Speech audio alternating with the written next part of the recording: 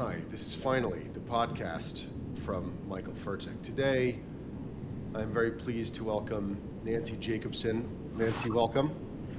Good to be here. Nancy is also sometimes known as Nancy Jacobson Penn, but she mostly uses the name Nancy Jacobson. She's a legendary fundraiser for the Democratic Party. She was very involved with, among others, the Bill Clinton campaign, the Al Gore campaign. Evan Bayh, who was the former governor and senator from Indiana, ran for president. She's also married to Mark Penn, who's a famous pollster, a fixture in Democratic politics for many years, also an entrepreneur. I should mention briefly that he and I had a kind of almost accidental business relationship in 2018 when the firm that he runs bought a part of a company that I started.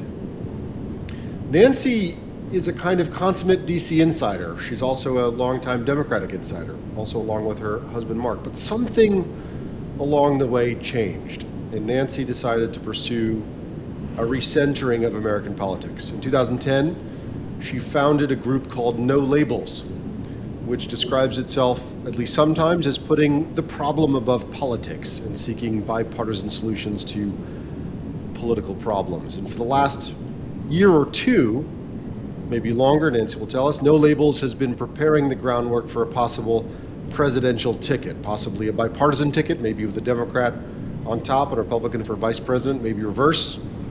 No Labels has gotten on the ballot in many states, Nancy will tell us how many, and is getting a huge amount of attention, including from supporters who are cheering on the specific effort to offer an alternative to a Joe Biden and Donald Trump rematch.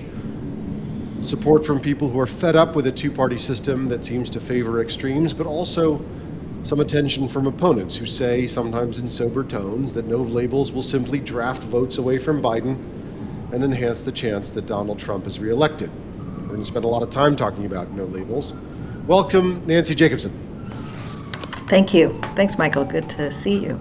First of all, it's a great pleasure. First of all, is there anything you'd like, I always give a chance to the guests, anything you'd like to amend or correct or edit or add to the biographical summary? This is your moment. There's no arrogance or gotchas. What would you like to add, if anything? No, I think you did a great job putting it all together and synthesizing everything. Great. What is No Labels and why does it need to exist?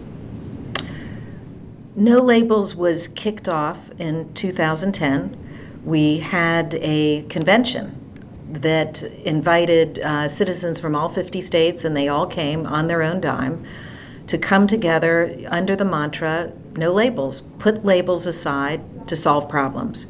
It was right after the timing of passing the Obama health care without a single Republican vote. We had never seen that before in our country. A major social program passed without the other party, and we and it caused a lot of consternation, right? Remember the Tea Party and the activists and going up to the Hill and just a lot of chaos and outrage. And the premise was we've got to solve problems together. We've got to have two-party solutions, not one-party solutions, and that kicked off then, the Trump tax cuts with just, Republican Party, and then the attempt in the last couple of years to do the Build Back Better just with one party. And really that type of governing never leads to sustainable change. So the thought was, how can we find a way to take the temperature down, bring our leaders together to solve problems in a two-party solution way? And so it's been a movement. You're someone who has an unsurpassed democratic network. You're someone who has legendary access and capacity to fundraise. What do you say to the question, can't you just do this within the party? You do it inside the Democratic Party, make it more bipartisan. Someone else does it inside the Republican Party. Why does No Labels have to exist? What do you say to that question? Well, listen, I have always been within the center of the Democratic Party ever since I started in politics, from Gary Hart to Al Gore to Bill Clinton to Evan Bayh to the DLC. It was always in the center. And there was always a worthy fight between the left and the center. And the left had always, they wanted to solve the problems just with one way, right? And on the Republican side, there's extreme groups that they only want to solve it one way. They don't want to look for a two-party solution. So I was always part of the fight within the Democratic Party, led by really Bill Clinton, to understand that you had to work with the other side to achieve lasting results. So it was, as I always, the party, the Bill Clinton party, did not maintain itself. I mean, the DLC that was contributed to his rise, they sort of went away, and there was nothing left in its place. So it had to be. Which means then the left has the power within the Democratic Party, and the center left, of which you were a part, the DLC was a part, Bill Clinton was a part, disappears. Is that the story that you... It disappeared, right? And then there was, as with anything, you're an innovator, right? Politics, you've got to innovate too. And so this was an innovation, understanding the left had truly taken over the party, right? I mean, if you need any other example, just look at the Build Back Better when Biden came in. We know what that was. That was a deal. It's not widely publicized, but you can Google it, that Bernie Sanders made before the election with Joe Biden, which really then, birthed the Build Back Better. So yes, that's right. And so the center, it really, everybody that was part of the center abandoned their posts, right? The DLC goes away. And you had to evolve now. You had to understand there's a new marriage to be created, center right, center left. And that's then the genesis, when we founded the Problem Solvers Caucus. That was a unique idea to put Republican and Democrat together in their own little coalition. That was our unique idea that we birthed. Before we leave this question, just asking you, an expert, right? You're a seasoned pro. You're someone people have consulted in confidence and publicly on mission-critical projects in politics for many years. The project of trying to get the Democratic Party to move back to the center, the project of trying to get a powerful centrist element, the Bill Clinton element, as you describe it, back in the Democratic Party, is that a lost cause now? I think it's a lost cause. Wow. I think it's a lost cause. I mean, I also think the Republican Party is going through its own fracture, right? There's no leadership left in the Democratic Party, save, you see on the Senate side, Sinema or Manchin, and in the House, Josh Gottheimer, Jared Golden, Henry Cuellar. It's like 7 people, or 5 people, or 10 people, whatever you're basically approximating. It's a tiny, tiny rump. Am I mishearing you? Yeah, I think that's right. I think that's right. So you've got to create a new marriage, and the margins are small anyway in these Senate and House bodies. So if you could find this coalition that we've attempted to build. I mean, we named it the Problem Solvers Caucus. We built it. We matchmaked all those members. We then, I think our best innovation was understanding those House members never knew any senators, had no relations. What is the Problem Solvers Caucus? A lot of our listeners will not have heard of it before. What is the Problem Solvers Caucus? Please. Right. So that was in 2011. The Problem Solvers Caucus now is its own entity run by Congressman Josh Gottheimer and Brian Fitzpatrick. And it is the go-to group for bipartisan solutions in the U.S. House. I mean, there's no bipartisan work that gets done without, it's... Famously, you hosted a kind of a congress, not a congress, but a conference of these people to help push through some bipartisan legislation. Is that right? Listen, I think what we did is we created the concept. We named it. We actually own the trademark for it, Problem Solver. So we matched it. I just sort of, all I'll say is, we came up with an idea that there should be a bipartisan coalition caucus inside the House that truly functions. So that was a novel idea. It was our idea. We innovated it. We matched them. And then really we made sure that Josh Gottheimer was the chair of that group when he came to town as a freshman, and then we walked out of the room so these people could be proprietary. So, we don't have, we're an outside group. We're not in those rooms at all. Those people are doing incredible work. The leaders there, the strong, courageous leaders within that body. So that's right. So if there's anything to add, because this sort of the absence, this hollowing out of the centrist part of the Democratic Party seems to be the push, and there's the pull over here, the bipartisan desire. Is there anything else that's wrong with the Democratic Party today, apart from this hollowing out of the centrist element, which was so long so important to people like you? Is there any other illness or ailment that you can characterize for us? You've lived this, you've worked in this field, you know these things, you have perspective. What else is the problem with the Democratic Party today? I don't know. There's, this is, I'm going to mention it, and I think in the coming, months, maybe the people will hear more about it. So I'm not fully prepared to cite everything. But, in this endeavor that, we have a project, and we'll get to that, right? Our insurance policy project. Yeah. In the midst of this project, I stumbled, and our groups have stumbled upon an interesting underbelly, an underground that I didn't know existed before, that really has been created by this Democratic Party.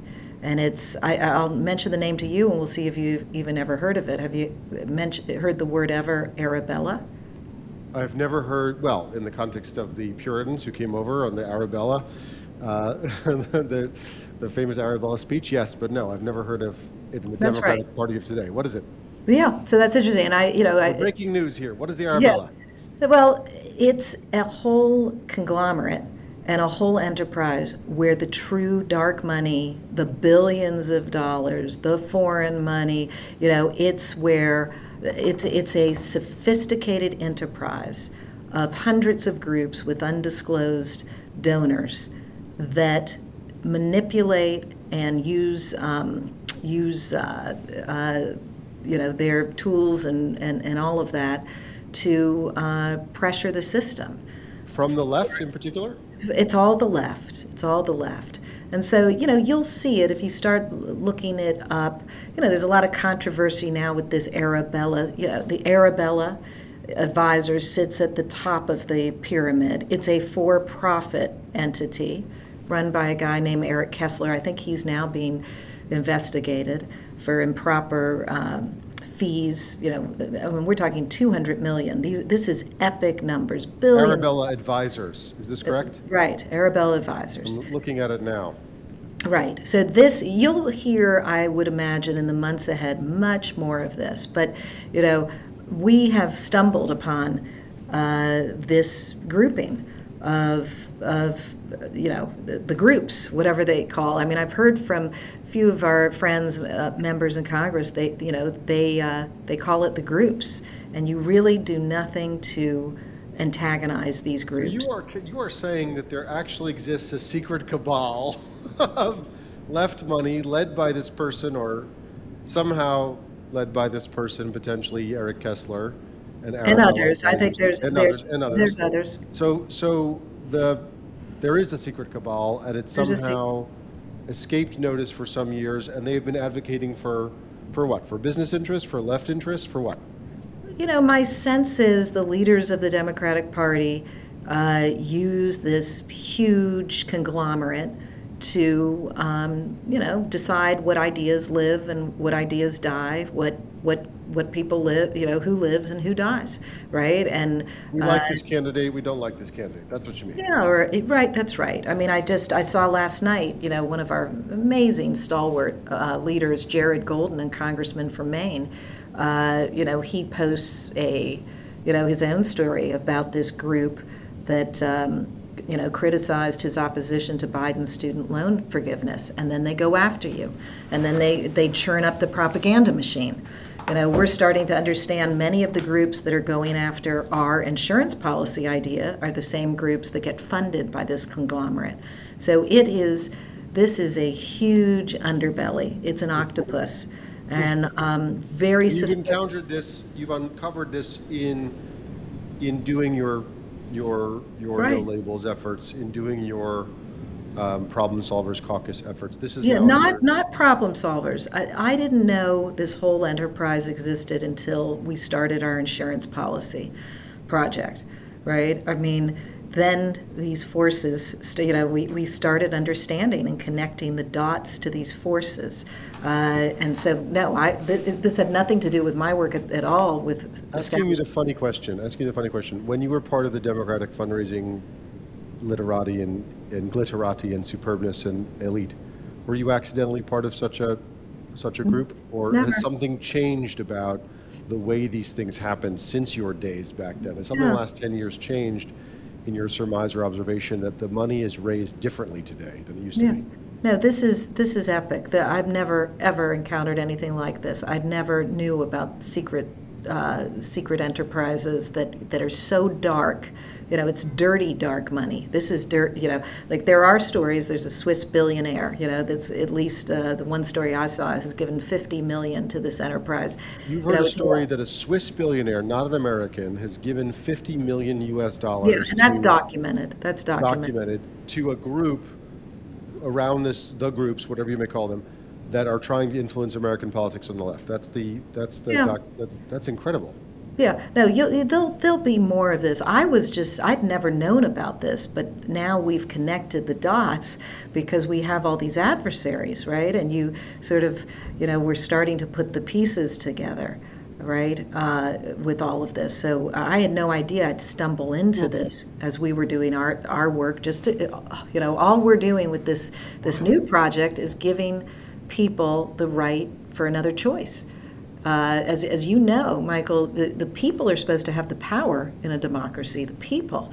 And, but these now groups are trying to stop our ability to offer the people another choice, which they deserve. It's their right.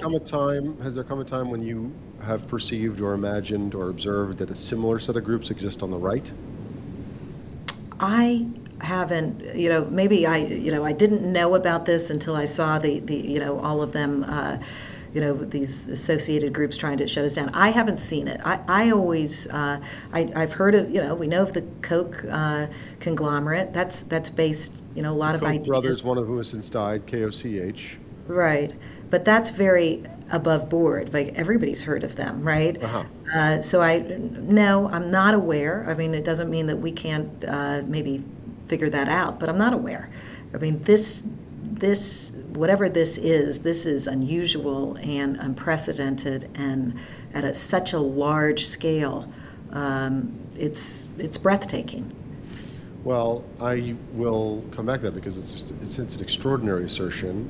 By the way, I've just Googled this fellow, Eric Kessler, and at least what appears to be his LinkedIn page suggests that he has stopped being affiliated with the Arabella Advisors in some recent time, but I do not know him. Well, that's interesting because he is under investigation. I heard that Oh, my about goodness. 2 weeks ago. So maybe he's left, but you know, Well, I want to talk about this a lot more, but you're under some time pressure today, so let's steer it back towards the immediate project. In your own words, sort of building our way towards no labels and the insurance policy, as you say, but in your own words, what is wrong with Donald Trump and why is he unfit to be president? I think the day that January 6th occurred makes it so that he really should never, he should never be president again and is not fit to be president again. I mean, And why? January 6th, listen, elections are sacred in our country. The vote is sacred. And, that's what, the Al Gore and Joe Lieberman, who's been my mentor most of my career. I mean, that was a close election. You just have to have your honor and move on. That took a lot. That was honorable behavior, and that's what we expect in leaders. You just the minute you start contesting and rousing up people and trying to stir this up. I mean, it's just irresponsible. It's What so would he un-American. I don't know do? what else to say. What? What is the so you have a cause for concern. What do you think he would do if he were president again, Donald Trump? No, I can't surmise that. And I Okay. don't really want to, those aren't questions I like to answer, but, he is not fit to be the leader of the free world. Okay, He's very not clear. fit. Now, then why is the answer not Joe Biden? What's wrong with him? Is he fit to be president? Why is he not the guy you'd get behind and say, okay, let's help him defeat Yeah. Donald Trump? What's the problem with Joe Biden? And how I will answer it, how I always answer it, because I would never, it's not what we think, what I think, it doesn't matter. It's what the people of this country think. And the people of this country, don't want him as their choice. So that's all I know. Case And closed. You have concluded that Joe Biden will not win, and therefore you need to do something about it. Is that the? I'm trying to distill it. Is that fair, or is that not a fair characterization? I mean, I think the big premise is the people of this country want another choice. And so wherever that takes this election, I think it could be very likely that if it was a matchup one-on-one, he would not win. And I Trump think would win instead of Biden. that's right. Oh wow. Is Kamala Harris the problem, or is she an asset to the Biden ticket, or is she a No. liability? And again, I don't like to be giving my own opinion. I can just follow. She is the most unpopular vice president in our history. So I'll just, so you can surmise what you want to surmise. But, this is the world we're looking at. And with that, all these people in this country seem to want another choice. So all we're doing, we're not running a campaign. We will not run a campaign. We are just allowing, doing a service, I think, to the people of this country to provide a ballot so that they can have another choice. Okay, They let's seem talk to about want it. it. So let's talk about it. The insurance. What is the insurance policy, and how is it that No Labels is getting on the ballot, and how is it that No Labels can provide that platform without running the campaign? In other words, first of all, what is the insurance policy, as you say? When will it come into effect? What are the mechanisms? Give us your characterization of it. The floor is yours. Nancy Jacobson, No Labels. So the insurance policy is a concept that we have devised that should we come after Super Tuesday, March 5th, the people of this country, the majority of people of this country do not want the choices that will seem to consolidate by them, because we will wait till then. We want to be in a position to offer a ballot line to a unity ticket, a Republican and Democrat that would run together to finally reset this country, turn a page, and heal the wounds and get this country united again. If the people of this country, we come after Super Tuesday and maybe Florida, that's on March 19th, and they are excited, and there's not an opening, and people want the choices, we are going to stand down. We've committed to that. We will. How will not. you know if the people want the choices? It will be very evident and clear, like it is now, right? Now you can look at any poll that anybody runs in this country. It won't be our own polling. It will be, all the polls of this country, and you can see that they don't want the choices now. So Okay, it's not so it's not a question of who wins the primary or how popular Trump is among Republican voters, or who wins the primary, which is Biden as a foregone conclusion, or whether the Democratic Party the primary voters want Biden. It's a question of the national polling that you will consult. You'll look at the national polling, and you will, with your team, decide whether the national polling is hostile enough towards Biden and Trump, unhappy enough with Biden and Trump that you will then field another. Yeah, and all we'll do is offer the ballot line. The minute that happens, we get out of the way and, see if there's people that are willing to. And how do they get chosen? How does the No Labels ticket, without your influence or with your influence, how does the 3 or 4 people, one person, 2 people, 2 tickets, 2 competitors, is there a primary? How does the No Labels ticket get chosen and populated on those ballots that you have worked so hard to get on? So we're about 2 months away from a formal announcement. We are thinking about this right now. That's probably one of the most important decisions we make, is how does that ticket get chosen? Mm-hmm. And What are I some options? What are some options? Because you haven't so reached a conclusion. Let's acknowledge that. You just said you're right. still working on it. What are some of the sample options that you guys consider? And obviously, we understand that you're not signaling one or the other, but what are some sample options that you would consider? So I think there's probably three options, right? Okay. One, a very tight group of 15 distinguished leaders make the selection. Okay. I personally, I don't like that idea. Okay. The middle option, Two. regardless, we'll be in Dallas with 2,000 people, April 14, 15, for our convention. You're going to So have a convention. we're going to have a convention, we're going to have a gathering of the common sense majority, and the thought would be the leaders get to that stage and are selected by the leaders and the delegates and the electors and the people in that room. So So you have that's a one-day primary kind of thing. that's right. Okay, One that's nation, two. one day, one ticket.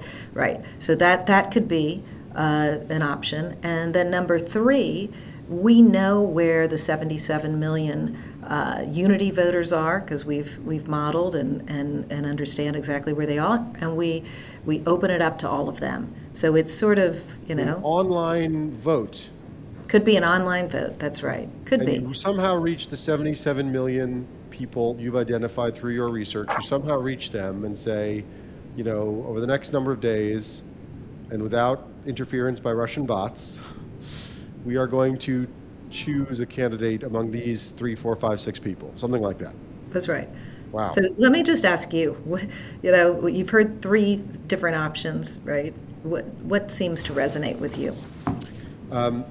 I think that your choice that sort of the elders choose the person, your reluctance to get behind that mechanism sounds correct. I think that it'll come across correctly or incorrectly. It'll come across as kind of from on high.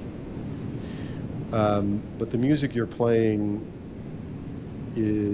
I'm having dissonance.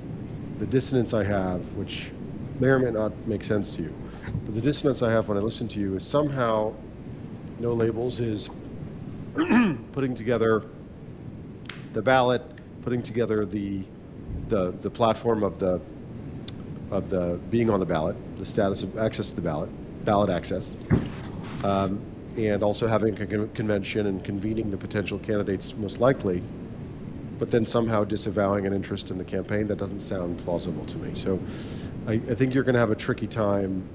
You're asking for my immediate reaction. You and I have never talked about this before, for the record. We never have. For our listeners, we've never talked about it, so I'm giving you my reaction in good faith in real time. It does not sound true to me that you can both be the entire House and not play the game.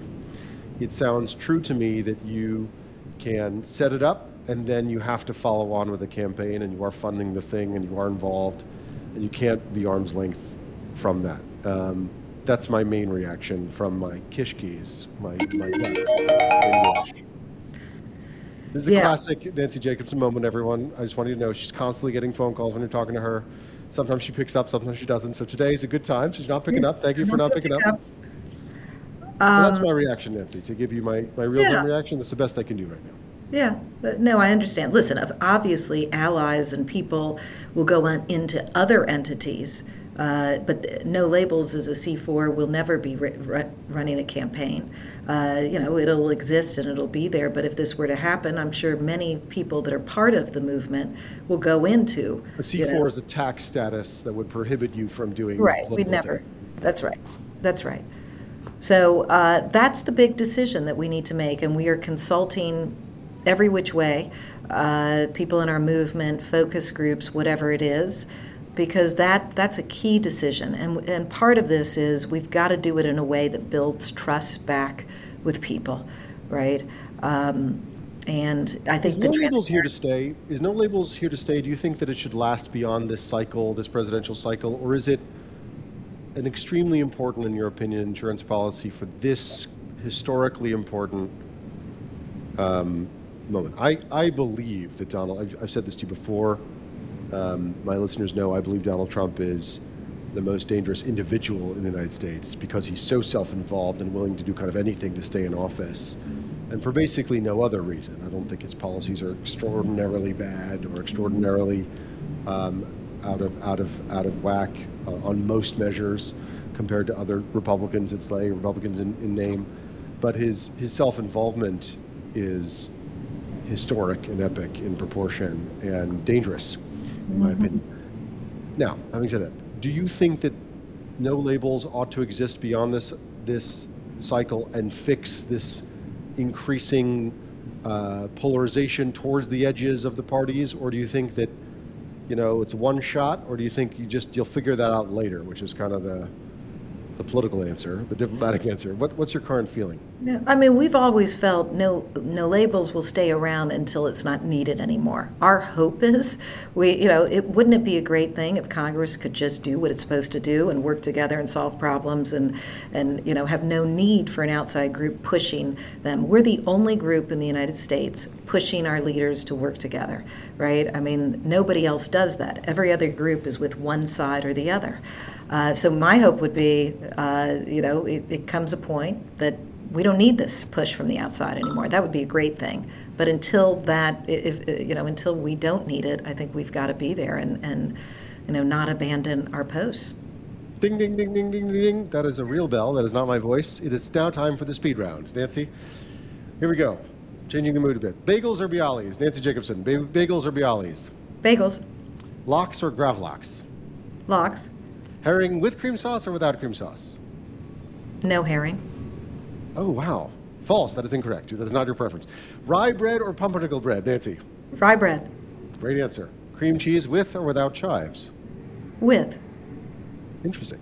Very, very New York type answer. I appreciate that. On hot dogs, sauerkraut or relish?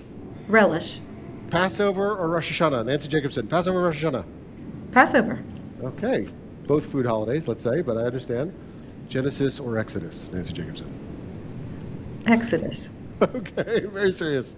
Will Donald Trump be convicted on any of the current 4 sets of charges or 91 individual charges that have now, on which he's now been indicted? Will he be convicted? I think so. Will he serve jail time? House arrest, maybe. I'm not sure.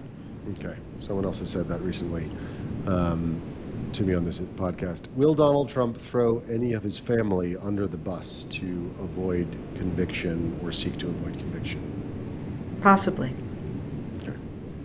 All right, let's go back in time to the extent that you're willing. What happened, to the extent you're willing to talk about it, and if you don't want to, that's fine. What happened, if anything? It is my impression that at some point in time, you decided that you didn't really want to be as close to the Clintons as you had been. You did not want to be as supportive of the Clintons as you had been. I don't think you were involved with Hillary Clinton's campaign. I was. You were. Okay. Yeah. Am I wrong in my impression? Are you still close with them, or did you not make a break with them? Is that misinformation? Am I operating under a misapprehension, or is my observation correct? And what changed, if anything, that you're willing to share? Yeah, that's so interesting. So I'm speaking as myself, right? Yes, yourself. Myself. I was the 3rd person hired by Bill Clinton in 1991. Yes. I ran the Mid-Atlantic. I ran the inaugural fundraising. The job I wanted was finance director of the party. I worked with Hillary Clinton when she was running for Senate. I didn't work helped raise money there. And then when she ran for president, I did fundraising and created this whole women's network. So I've had the utmost respect and admiration. I mean, to me, out of all the people that I've worked for, I mean, Bill Clinton was a one-of-a-kind leader.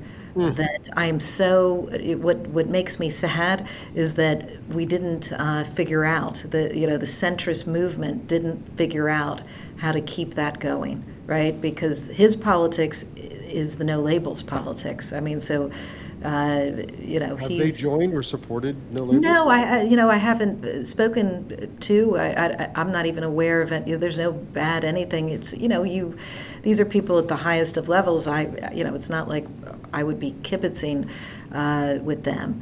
But to me, this is an extension, in some ways, of his politics. Of his politics. And then Hillary Clinton was an amazing women leader She broke through so many walls, right? And I can only imagine what it was like to have all the incoming and be able to be such a trailblazer with running in the way that she did for president. And listen, there's nobody smarter, more knowledgeable, knows every issue inside and out. I can't say enough good things, but Okay. all I know is I'm on a mission. I don't think they would ever, listen, it's very hard for any Democrat right now to come to this because everybody, will pay homage and be, we have a sitting Democratic president. So what I'm doing, I'm a disruptor, right? That's what this movement is. It's highly disruptive, and you don't see that in politics a lot. There's no innovation in politics. What we're doing right now is we're innovating. Being able to have a credible third-party line is innovation. Being able to think outside the box and innovate a convention or a nominating process is innovation. This is the last sector in the United States of America that has not been innovated in so long. You're receiving criticism such as you are, some support for sure, but also some criticism from the left. Are you also receiving criticism in the same volume from the right? There is the criticism. They're, I'm sure, looking on very happily that the Democrats are taking us apart now. The minute the Republican Party unifies around Donald Trump, he will mock us, berate us, demean us. He'll be going after us. Going after no labels. Going after no labels. He's Yeah. going to, sort of call it, whatever he'll do to disparage it and demean it. So we know it's coming, but you can't expect, they're not going to do this now. They have bigger fish to fry. They've got to figure out who's the nominee. And, if it's him, I'm sure he'll disparage us and demean us on a continual basis. Asking you concretely, just to be clear, does it ever worry you that no labels is going to be a spoiler for Biden? I know we will not. I know that every single leader around this, every single funder around, everybody around this. That's why it's sort of, you just shrug off these little groups that call us spoiler. The people don't believe that. But no, we will never do that. And by the way, if this concept doesn't shoot off like a rocket April 15th when we get to Dallas, and if we realize in a couple of months that this just fell flat on its face, I don't think that will happen, but if it did, we have until the end of July to pull it down. And I was just speaking to one of our leaders this morning. We'll pull it down. So, we will. Nobody is going to do anything to spoil it either way, right? We're just not going to do it. And so it's not that these things haven't been thought through. You can understand a person like Joe Lieberman and Jay Nixon and all these seasoned people. This is methodically done, and nobody's going to be reckless. And one of the reasons you're confident is that you have done a lot of research, I believe, that shows that you would probably not be a spoiler. Is that correct? Absolutely. That was the whole point. The numbers we see now. Tell us about that. Well, it started well over a year and a half ago. We did a huge, polling exercise. 25,000 people, all 50 states. We coupled that with modeling, and so we dissected it. And the numbers we saw of citizens in this country at that point, before anybody knew who was running. They don't like Trump, they don't like Biden, they're open to an independent moderate. It was at 59%. Never in the history of polling have you seen numbers of people being discontent in this way. And that's why we sort of opened this playbook, because it was startling. Just startling. And then these numbers are continuing to grow. So listen, we get to Dallas, I will believe that the people will decide a credible choice.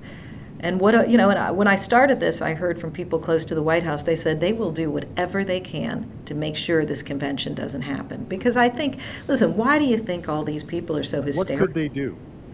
I don't know, but I won't put anything past the groups here. And now that we know that this whole Arabella, The word anything is really big. What do you mean? What? The word anything is very big. What should we be worried about? I mean, what are we I talking don't, about? I don't know. Every day we live here is a day, is a successful day. They are ginning up all of this fear. They're fear mongering that we're going to be a spoiler based on I don't know what. And they're trying their dead level best. Now I know once you put candidates out, then people will have a real choice, and that they don't want that to happen, because I think they see what we see. If there's This isn't Jill Stein candidate, right? She got Right, 1%. This right. And isn't she Ralph was a Nader. spoiler in a couple of states, right? Wisconsin, I Right. think, right? Nobody's seen this before. The only time we've seen anything close, and he was not a practiced politician, Ross Perot. was Ross Perot. And we put out the number. Anything we put out, I think they spend their days trying to. They just follow us day by day. They're just reacting. We put out the number 30. He had 39% in June before the November election. Bush had 31% and Clinton had 25. Now, why is that so important? Why was that a number so important? Because we all know that and I hope, it's interesting. I was in the West last week, and even the smartest people didn't know this, so I'm going to share this with you. Please do. On the presidential ticket, on the presidential election, every single state except Nebraska and Maine, in a three-way contest, in a two-way contest, the candidate that gets the most votes, just the bigger slice of the pie, it's not a majority. You don't have to get 50. Plurality. Right, the plurality, just the most votes, takes every single electoral vote. It Yeah, does that's how it not works. So there are a couple of slice states and where it's not true, but basically it's true just everywhere. two, Yeah. right? So that's why when you see Ross Perot at 39, he would have won every single electoral vote, all of those states. He would have won. And that's why that number in June is important. We're going to have to get used to new numbers. It's not going to look like 49-51, right? It's going to look like, in the 30s, And I think the fear is, let's say this ticket comes out. Nobody wants these two other candidates. The ticket reveals itself. I would imagine the press is going to, be looking closely at this and probably, looking closely at it. What happens if this ticket does better than Biden-Harris? What happens if you start seeing numbers, because they'll start it very soon, within 2 months, that they're better and that the Biden-Harris numbers are not as good? That would be a problem. But listen, everybody that's part of this enterprise has committed no spoiling to either, and the ability to take the ballot down by end of July. Okay, Nancy Jacobson, we're running into time. What else would you like us to hear or know, and how can we learn more about it? I guess what I'd say, and I really appreciate this time with you, and you've been such an amazing innovator in your career. I'd just say this: why can't we as Americans think big and do big in politics? Why are we running on fear? Why would we allow, if we had a better alternative, if we need to offer the ballot line, and that's ultimately what this nation wants? I actually believe the American people will operate on hope and not fear, and look at a ticket that is a unity ticket as an opportunity to reset and reclaim our country and stop the fracturing and the divisiveness and the anger that now permeates it. And I just believe in the American people so strongly that if that ticket gets a chance to breathe, if the public wants it, and that will be a hopeful day for this country. And I believe in America. Well, what a hopeful message on which to end, and characteristic of you, positive and substantive as always. Nancy Jacobson, thank you very much for joining. And for our listeners, this has been an episode of Finally. Thank you for listening. Thank you. And we're out. Okay, great. How was that for you?